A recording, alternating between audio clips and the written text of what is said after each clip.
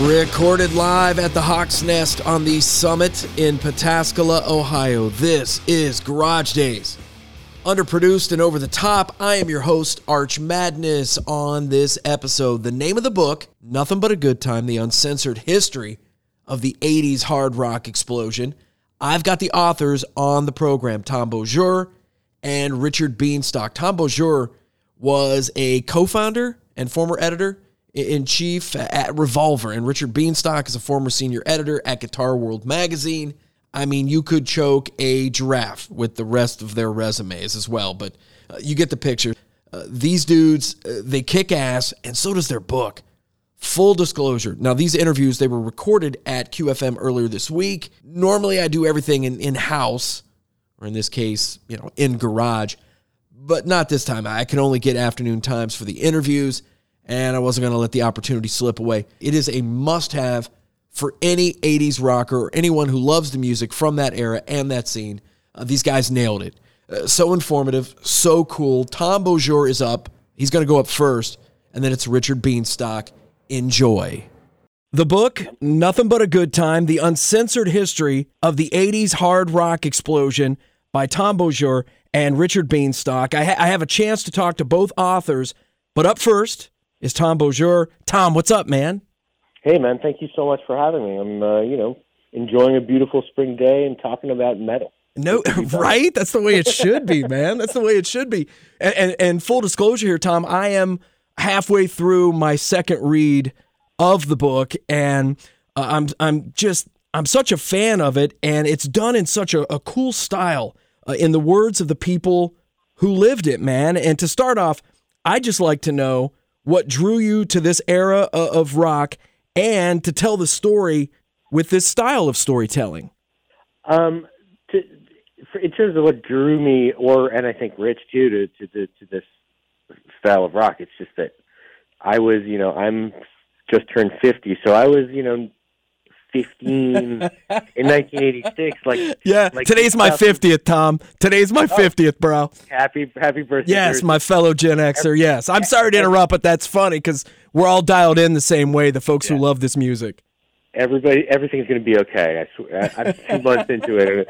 But so this stuff was just being beamed into my brain by MTV, and it completely captured my imagination when I was growing up. And so I just was, it's been with me the whole time. And, when I started at guitar magazines, I was at Guitar World magazine, and I started in 94.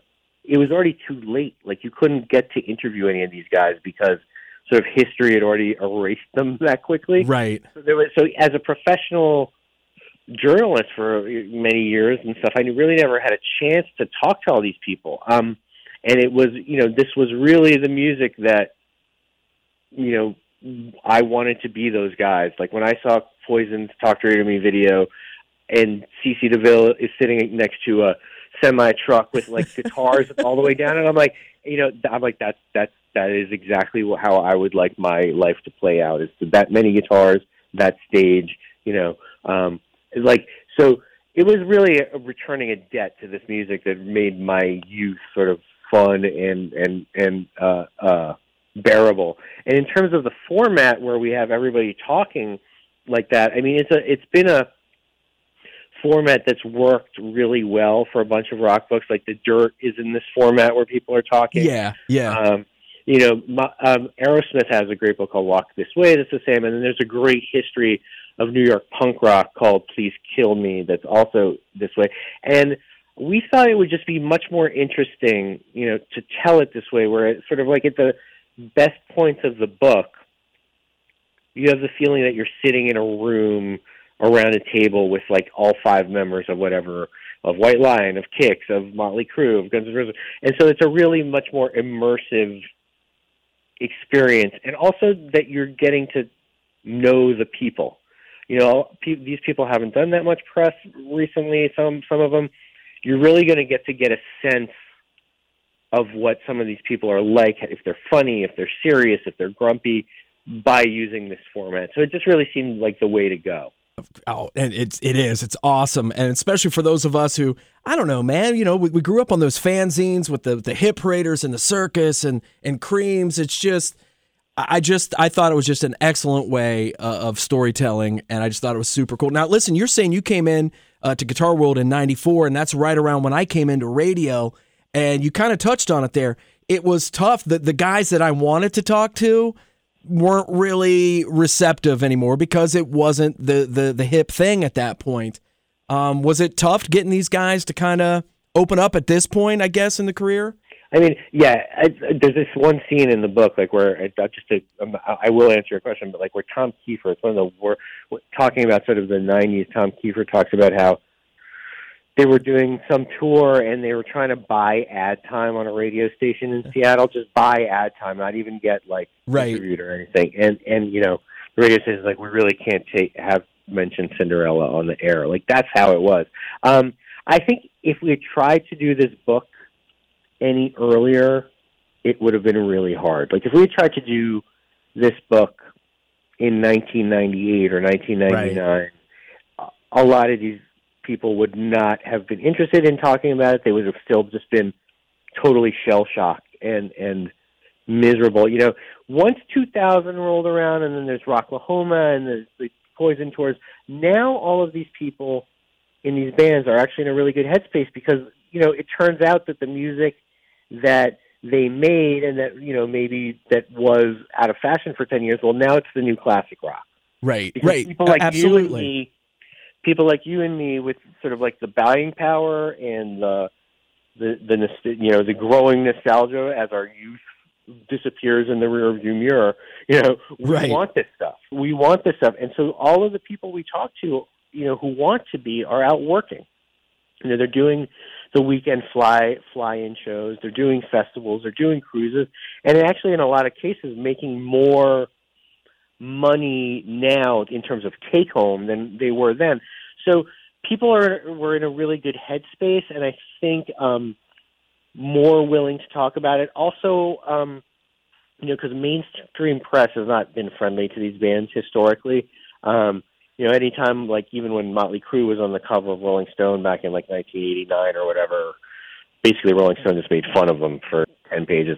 I think once word got out, because it's a pretty small community, that we were real fans, that we knew what we were talking about, and that we were coming at this music from like a place of love and respect versus just asking them like the same 5 questions, like, don't you think you look stupid on the cover of Night Songs, or whatever it is that these guys on. Once word got out that like we were in it because we really cared and sort of had a heart in it, I think look, there's still some people we didn't get, but it wasn't always pulling teeth, and artists were very sort of gracious in helping to connect us with other artists as well. So it worked pretty well. The stigma of calling it hair metal or hair, whatever, and I see some people who really have an issue with it. And here's my thing, Tom, and I'd be curious to know what your thoughts are on it as well. And if you just kind of stayed away from that word when you were talking to these guys and gals.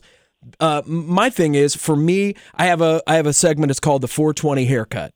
And so it's how I get it played. Like, I can't worry about, I'm just excited that here I am 50 years old at a rock station in Columbus, and I can play Cinderella, I can play Kicks, I can play Hurricane.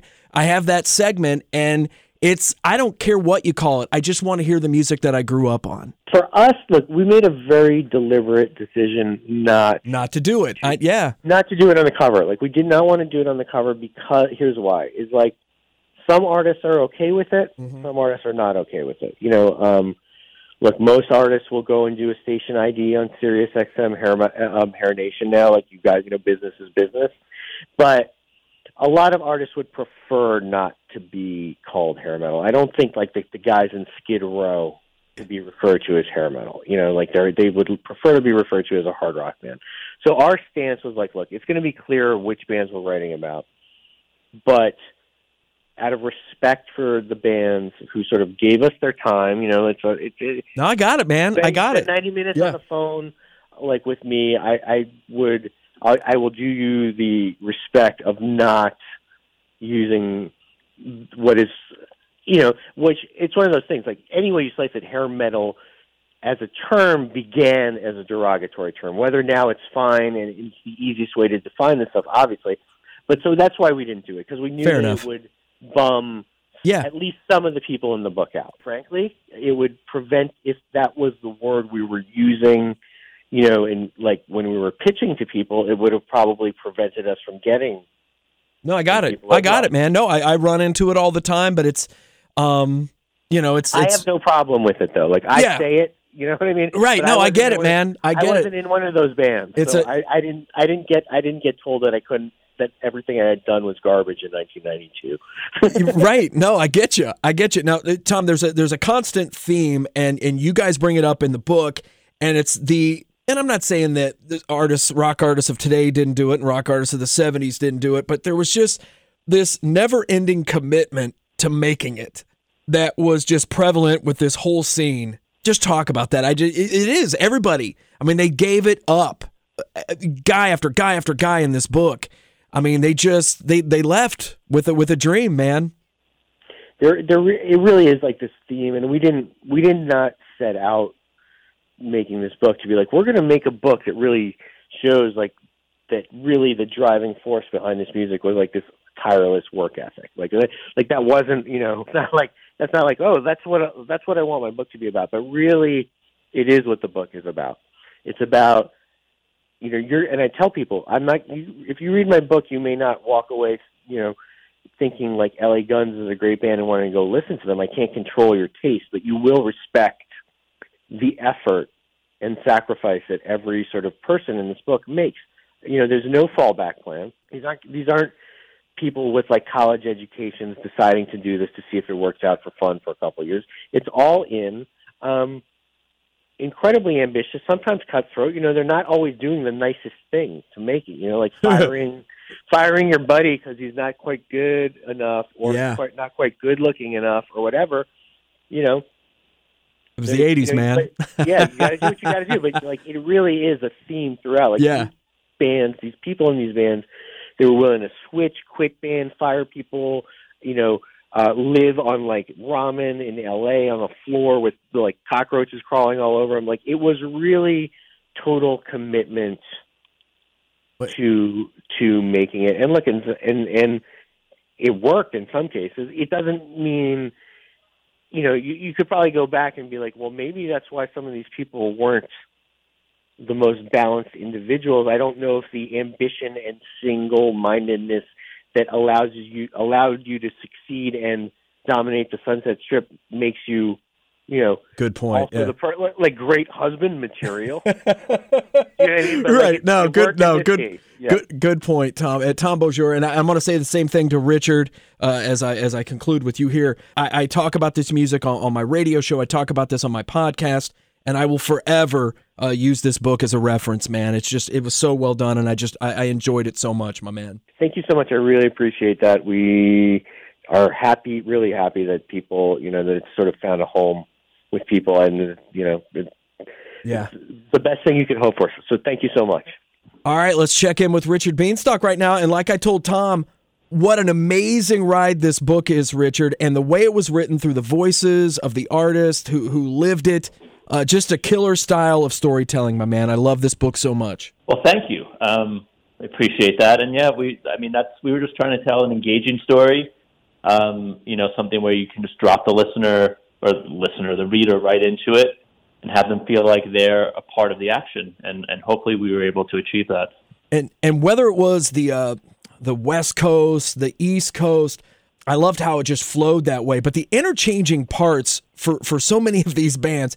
And Richard, I knew some of the story with Rat Dawkins and who would be Ozzy's guitar player, but damn, I didn't realize it was that just muddy and just back and forth. Yeah, and I have to admit, with stuff like that, part of this is like, we're reporting on it and telling the story, but part of it is like wanting to just know the story for ourselves. Right. Like anyone, I grew up kind of knowing this stuff, and like sort of, you hear some stuff from George Lynch about what went on. You hear maybe something from Jakey Lee. He doesn't really talk that much about what happened, but I was like, you know what? I just want to know this story and figure it out. So to be able to talk to George Lynch and Jakey Lee and Ozzy and Sharon Osbourne, and just all four of them, ask them specific questions about that day and that audition and everything, and then just get the story right from each of them. I mean, as much as it was great to be able to report on that, I just wanted to hear it for myself, and now I know. Something I've thought about for 40 years. And hopefully, that's what people get out of the book as well. Yeah, for every Gen Xer and 80s rocker like myself, we owe you and Tom a debt of gratitude for getting to the bottom of a lot of these stories. And I'll tell you, Richard, the level of success Twisted Sister had on the East Coast before really taking off with We're Not Gonna Take It and all that, I didn't know it was that big in the early days. Yeah, it's wild. And I think Dee Snider says at one point when they were a club band, he said adjusted for $2021, they were each bringing home like $200,000 a year or something just from playing the circuit. Yeah, man. But they were that big. I mean, they were sort of, they were rock stars on a very, in a very small pond. But it shows and they put in 10 years of that before they broke through. And I think, that's one of the things about a lot of these bands. Twisted Sister is an extreme example because of the length of their history, but Quiet Riot is the same thing on the West Coast. It's like we think of these bands in a certain way, but what we don't know is the sort of long tree branches that extend down. And so that when they finally do break through in a mainstream way, even if it's their first record, they have so many years of experience behind them that it's not surprising that they were able to achieve what they achieved. And you guys, the ride that you take the reader on it's awesome. And it's like I was, it wasn't just, how do I put this? I mean, it starts with the whole Van Halen and the Quiet Riot exploding, and it takes you all the way to pretty much Nirvana, Nevermind. There's something for every 80s rocker in here. I'm a huge Wasp fan, and I want to ask you a question about that. But I just want to throw this out there while I'm thinking about it. I've got a buddy, a good friend. He loves Pretty Boy Floyd, and it's like you guys, you every stone was turned over, man, literally on this, and it was so damn thorough, Richard. Thank you, and Pretty Boy Floyd, it was important to have those types of bands in there, and obviously you can't have every band because there's literally thousands of them, but if you can have bands like obviously the big ones, but then Pretty Boy Floyd and Tuck and Bang Tango and those types of bands that they can sort of speak for the whole experience for that subset of groups. And you're better off, instead of trying to hit every last name, pick a few of those, go deep, and then you can get a real sense of what it was like to be at that level of band, at that time. Yeah, man, perfect, exactly. Now, I'm a huge Wasp fan, and it was cool to finally hear everyone's story on them, and the links to shock people, and the way that they self-engineered that stage setup was it's one of my favorite parts of the book. Oh, thank you. Yeah, and I myself am a huge Wasp fan as well. And talking to Chris Holmes about that stuff was great. I mean, and this is a good example too. The guys in the band are always great, but what really makes the Wasp story come alive, I think, are people like Al Bain, who was the designer. He went on to become a pretty well-known clothing designer, but back then he was friends with Wasp. He's helping them build all of this stuff in their garage, in a garage, basically.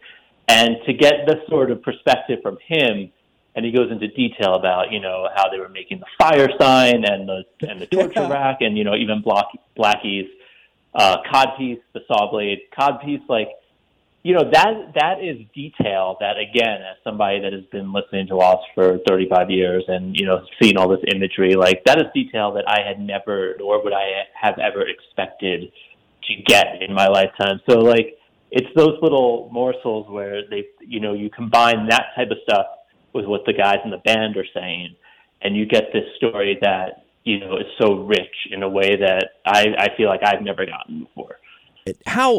Richard, how difficult was it to tell? We all know how this story ends, but at the end of the decade, these rockers, man, they were so prideful. They worked so hard to get to this certain point.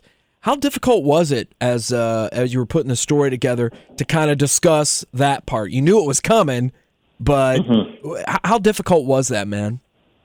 I don't know that it was that difficult, actually. Like, everyone was pretty open about it. I think the great thing is, like, you know, everyone immediately goes to the Nirvana thing and never mind, and then my career was over. But the more you talk to them about it, you start to get these other things too, like people saying, like Fred Curry from Cinderella saying, like, well, you know, maybe all of us fans weren't doing our best work anyway in 1990, 1991, even before grunge comes in. So, like, people start offering other perspectives and other things that might have been going on at the time that, again, add to the richness of the story. But as far as the difficulty, I would say two things. One is that it wasn't that difficult and people were really open to talking about this stuff. And two, I think that could have something to do with the timing, because now a lot of these guys are in a really good place again. They're doing well out on the road. They're making a lot of money. Some of them are playing stadiums at this point. So I think it would have been very difficult to maybe ask them this question in 1999. For sure. When they were still smarting from it, and they were also still really trying to continue on as not just resting on their past. But now it's not that they're resting on their past, but they accept and they, you know, how much they're celebrated for that. And they're in a good place again, so they don't have a problem talking about it at this point. And Richard, I want to tell you the same thing that I told Tom in closing. I talk about this music a lot on my radio show. I talk about it a lot on my podcast, and I will forever use this book as a reference. I think it's awesome. It's well overdue, and it's so well done. Much appreciated for you guys doing this and going to the links that you did, man. But I will always use it as a reference now. Oh, well, thank you. I mean, that means that we did our job, and so that makes me happy. Thank you, Richard. Thank you. Have a good rest of the day. There you have it. Tom Beaujour and Richard Bienstock. Once again, the name of their book, Nothing But a Good Time, The Uncensored History of the 80s Hard Rock Explosion. You gotta read it. As far as, well, just looking at the schedule here, as far as upcoming episodes of Garage Days, this much I can tell you. In 3 weeks, it's going to be the Bloody Mary show. Flight Pattern Bob is going to be our guest garage bartender. He's going to be making Bloody Marys with Chad Stewart of Faster Pussycats' Devil's Crown Bloody Mary mix. And then, well, Doug Blessing and I are going to be drinking them. And in 2 weeks, Chris Stein from Picktown Palooza, he's going to be joining me in the Hawk's Nest, and we're going to call Jack Russell and Robbie Lochner of Jack Russell's Great White, who's going to be playing this year's Picktown Palooza with Firehouse. Next week's show, I've got a few ideas. They all involve, you know, beer and tunes, so no big change there. Until the next Garage Days, stay frosty.